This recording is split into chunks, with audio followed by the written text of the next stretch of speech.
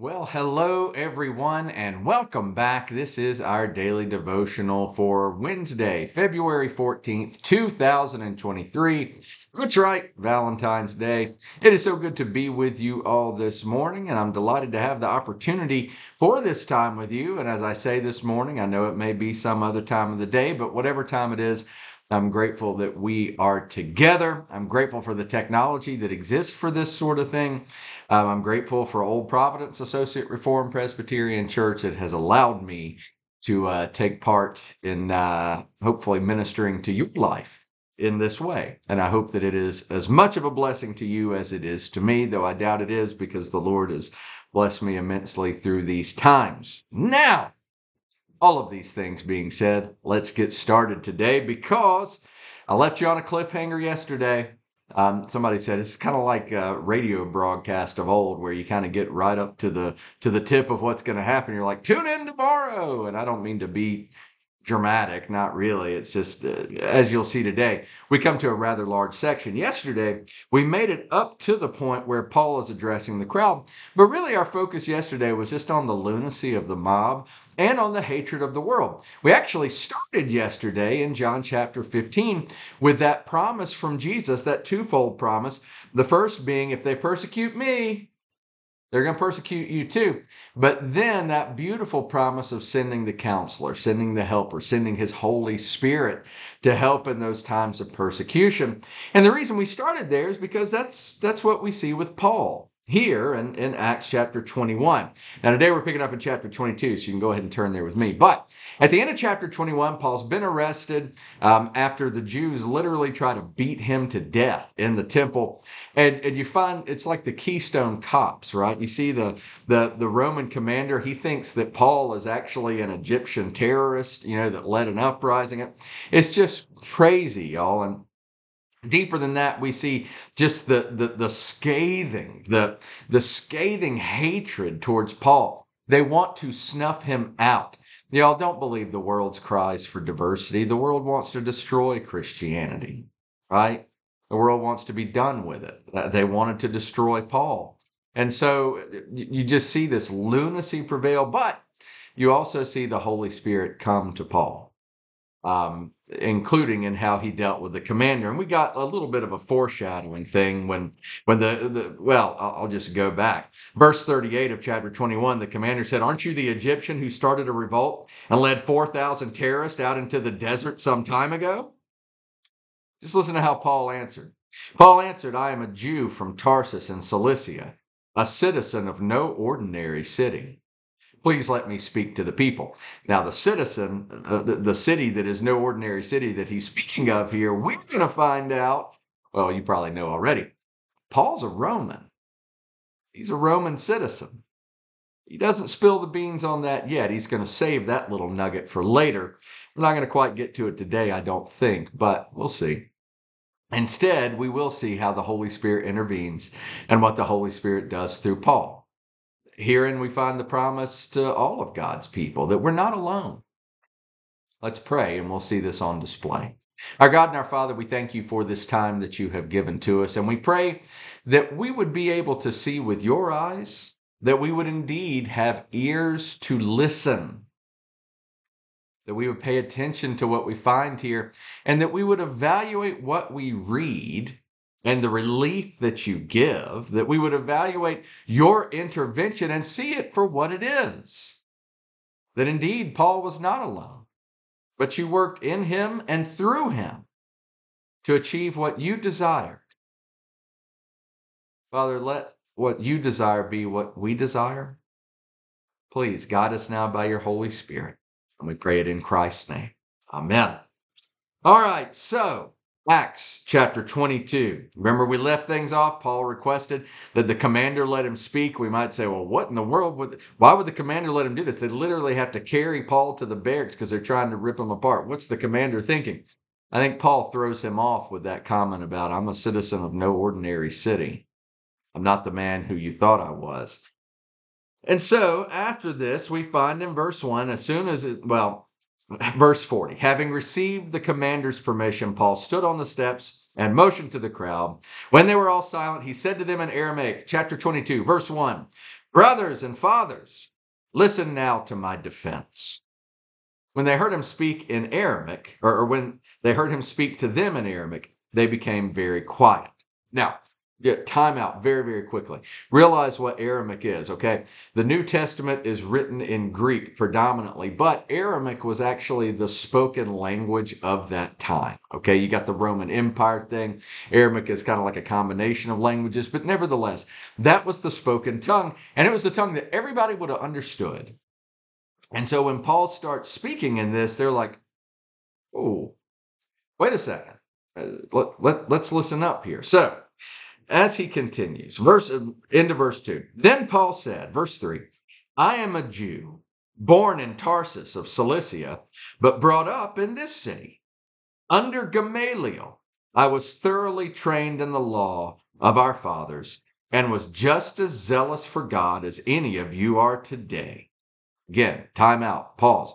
When Paul threw out this name Gamaliel, okay, this is the equivalent. I tried to think of, I don't know, an accurate example of who we might say somebody was trained under, okay? This is like, I don't know, it's like when you see an artist, it's like, oh, they were trained by Leonardo da Vinci. Ooh, okay. Or when you hear a musician, it's like, oh, no, they were trained by Mozart, or he learned to sing country music by Alan Jackson. I don't know who your person is that you would elevate to this super high level, right? He knows how to cook. Yeah. He was personally trained by, I don't know, Justin Wilson, or personally trained by Gordon Ramsay. The point is this. When Paul said, guys, I was trained by Gamaliel.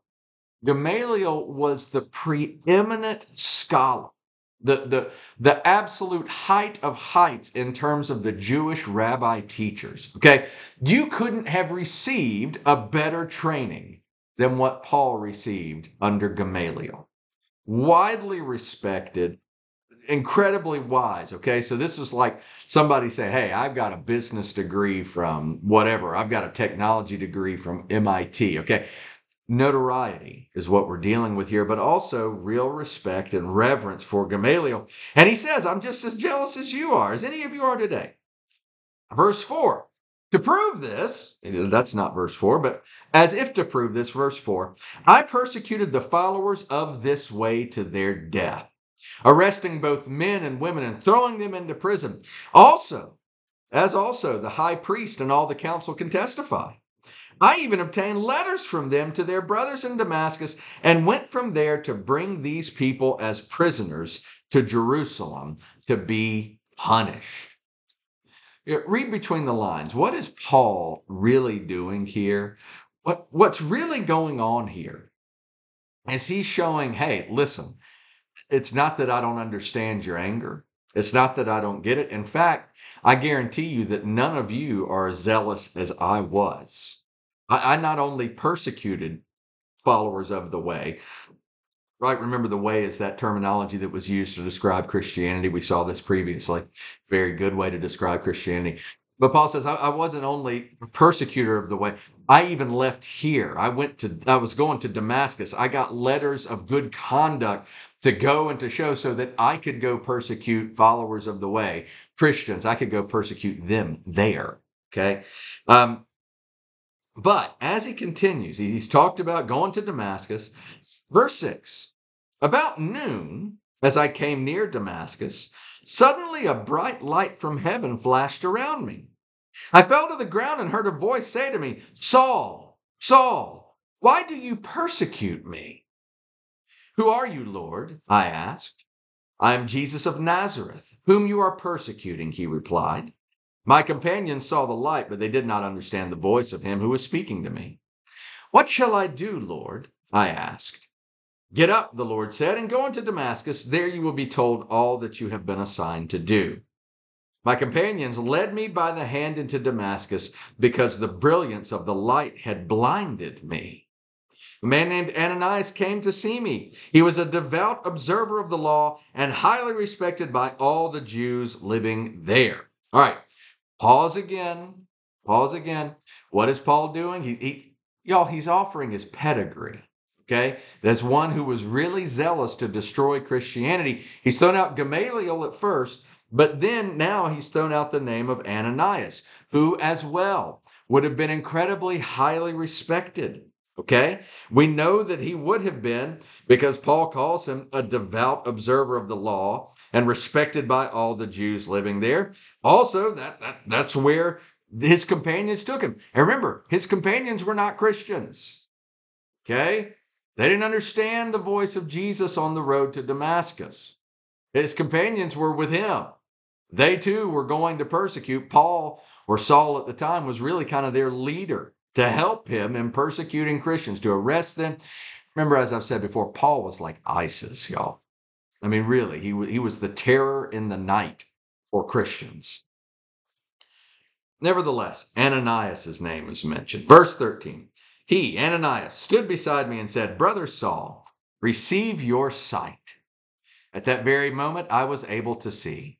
Then he said, The God of our fathers has chosen you to know his will and to see the righteous one and to hear words from his mouth. You will be his witness to all men of what you have seen and heard. And now, what are you waiting for? Get up, be baptized, and wash your sins away, calling on his name. Now, pausing for just a moment. This is one of those examples in God's word where we have a story in one spot, and then we have all sorts of fuller explanation, more dialogue, that sort of thing going on. Do you remember when we went through this? It's been a while. I forgot. I meant to look it up in here. I could scroll back through sermon audio and see back when we were actually in Acts chapter 9. We're in chapter 22. Y'all know we don't move incredibly fast because it's God's word and we shouldn't. But nevertheless, we find not something contradictory in Acts chapter 9, but instead we don't find nearly as deep what we find here with Paul. But the reason being is it's for different purposes. Remember that the book of Acts is written by Luke to Theophilus. It's also for all believers everywhere for all time. But early on in Acts chapter 9, we get the basic telling of the story and the preliminary stuff. But here in Acts chapter 22, you have Paul addressing the crowd, right? Those who want to kill him, yes, but even deeper, those who want to wipe out Christianity forever. And so while we find the story in Acts chapter 9, we find this fuller explanation of what Paul was called to do. And we find the story of salvation. And what do we find? I kind of joked about it the last time, but we find Paul being claimed for the Lord by him, by Jesus himself. To that end, as you continue, verse 17, when I returned to Jerusalem and was praying at the temple, I fell into a trance and saw the Lord speaking. Quick, he said to me, leave Jerusalem immediately because they will not accept your testimony about me. Lord, I replied, these men know that I went from one synagogue to another to imprison and beat those who believe in you. And when the blood of your martyr Stephen was shed, I stood there giving my approval and guarding the clothes of those who were killing me. Then the Lord said to me, go, I will send you far away to the Gentiles. Verse 22, the crowd listened to Paul until he said this. Then they raised their voices and shouted, rid the earth of him. He's not fit to live. Now, why has Paul said what he said? This is really the application for today. You know, this again is one of those places that I really wish we could see into the psyche, that I wish that we could see into the thought process, even the inclinations of the heart here, to see all the things that Paul might have been tempted to say. You know, one option, just based on worldly wisdom, which is never good wisdom. In fact, it's death. But nevertheless, he could have said to the commander, yeah, I'm that guy, but I'm really sorry about that. I'm not really a terrorist anymore. I mean, he could have done all sorts of things, right? But we find out here, it's fascinating. Doesn't it look like he's preaching a sermon? Where he's telling the Jews all about Jesus. And indeed, he's doing that. And he's quoting Ananias as saying that Jesus is the righteous one. He's bearing testimony to who Jesus is. But it's fascinating because we find a switcheroo at the end. Everything that Paul has been building to at this point is building actually back to what happened when he was first in Jerusalem after becoming a believer. And what happened was he wanted to start then and there telling all these people his rationale to the Lord way back when was, hey, Lord, listen, they know me. Listen, if they're going to listen to anybody, they're going to listen to me. They know that I'm just as zealous as they are. I'm the same Saul that was there and held the cloaks of the men who stoned Stephen to death. They know me. I'm one of their guys. They'll listen to me, Lord. But God's response was quite the contrary. It's time to go. And so what we find is that while, yes, indeed, Paul bears witness to Christ and who Jesus is, we also find in the same breath that Paul tells the truth, that the Lord told him that this exact thing was going to happen, that the Lord revealed to him in fewer words. He said here, but the Lord revealed to him, you think they're going to listen to you? No, they're not going to listen to you. You got to get out of here. And so we find, and this is the application of today. I've talked about this in the past. Two things, really. Number one, the Holy Spirit always comes to our aid. Always, always, always. Paul was not left on his own to figure this out. The Holy Spirit was there. He guided Paul. He said exactly what the Lord had for him to say. And if you and I are ever in these circumstances, this is the importance of knowing the Spirit, trusting the Spirit, yielding to the Spirit daily so that if something like this happens, we'll be ready, right? To yield, to trust. But the second application is that this passage teaches us something. It teaches us something about why we tell the truth, why we proclaim the truth. Y'all, I've talked about this in other passages, but something powerful here is revealed. Paul reveals the truth about who Jesus is so that people can hear. He reveals the story of his own about his conversion, about how, hey, I was going to kill Christians too, but Jesus saved me, right? They have the opportunity. At this point, they have received the free offer of the gospel, and they can hear the truth and turn to Christ. But that's not the only reason Paul is telling them this truth. And that's not the only reason that we proclaim the truth. You know, the first reason that we proclaim the truth is so that people will hear the truth, be convicted by the Lord, and turn to Him. Indeed, that's number one. But another reason that we tell the truth is so that those who hear the truth, then that truth serves as an indictment. That truth serves as the evidence used at the day of judgment to say that all are without excuse. So Paul tells the truth with boldness, not concerned about saving himself, not concerned with appeasing the crowd, not even to say, no, you've heard false reports about me. None of this stuff is true. I'm just like you guys. Look, I was in the temple. I was cleansing myself. He doesn't do any of that. He tells the truth for the purpose of its conviction or its indictment. And the reality is that you and I might be facing similar situations as well. Sometimes the Lord calls on us to be in certain situations that are very difficult, not as difficult as this for the most part, but situations that are very difficult where we got to deal with people, where we got to deal with things. And what we're called to do is tell the truth, not weasel out. What we're called to do is tell the truth in love, indeed, but not look for the easy way out. What we're called to do is proclaim the truth for the sake of people hearing the truth and turning.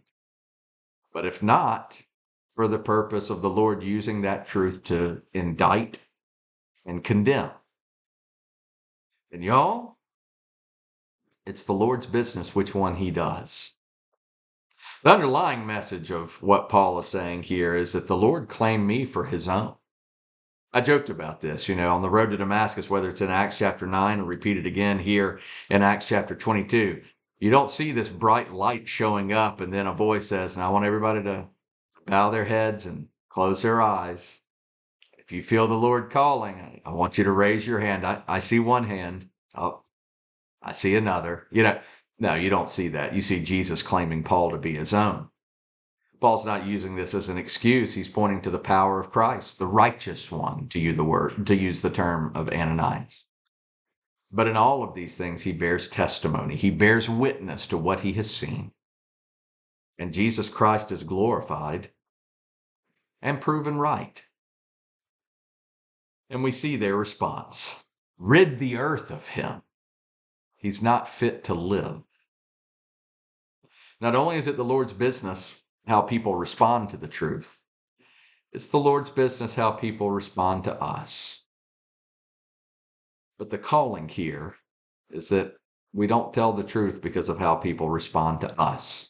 And I get it, y'all. Nobody likes to be hated. Really, they don't. I'm a Southern boy with that disease where I want to be perpetually liked. That's a nice way of saying I'm prideful. Nobody likes being hated, and the people that do, they really despise it. Or the people that say they do, they really hate it. They're some of the most vain people on earth. But nevertheless, the truth is not a possession of ours. The truth comes from the Spirit of truth, and we're stewards of it, just like everything else. We have to tell it. Tomorrow, we'll see what happens next. Let's go to the Lord in prayer. Our Father, we thank you for this time that you have given to us. We thank you for Paul's boldness and the intervention of your Holy Spirit. Oh, that we would be bold. Use your truth to do what you will. It is our prayer, though, that people come to know you, that they turn. And if not, we praise you that you are just and you are sovereign. Oh, Father, let us be bold. And we pray it in Jesus' name. Amen. Well, I'd like to thank you all for being a part of this time. Lord willing, we will be back tomorrow morning at 6 a.m. I've joked about it all week. Have a very good Valentine's Day. Men, go buy a flower or something for your wife. Yeah. Anyway, men, if you have daughters, love those daughters. Anyway, thanks so much for being a part of this time.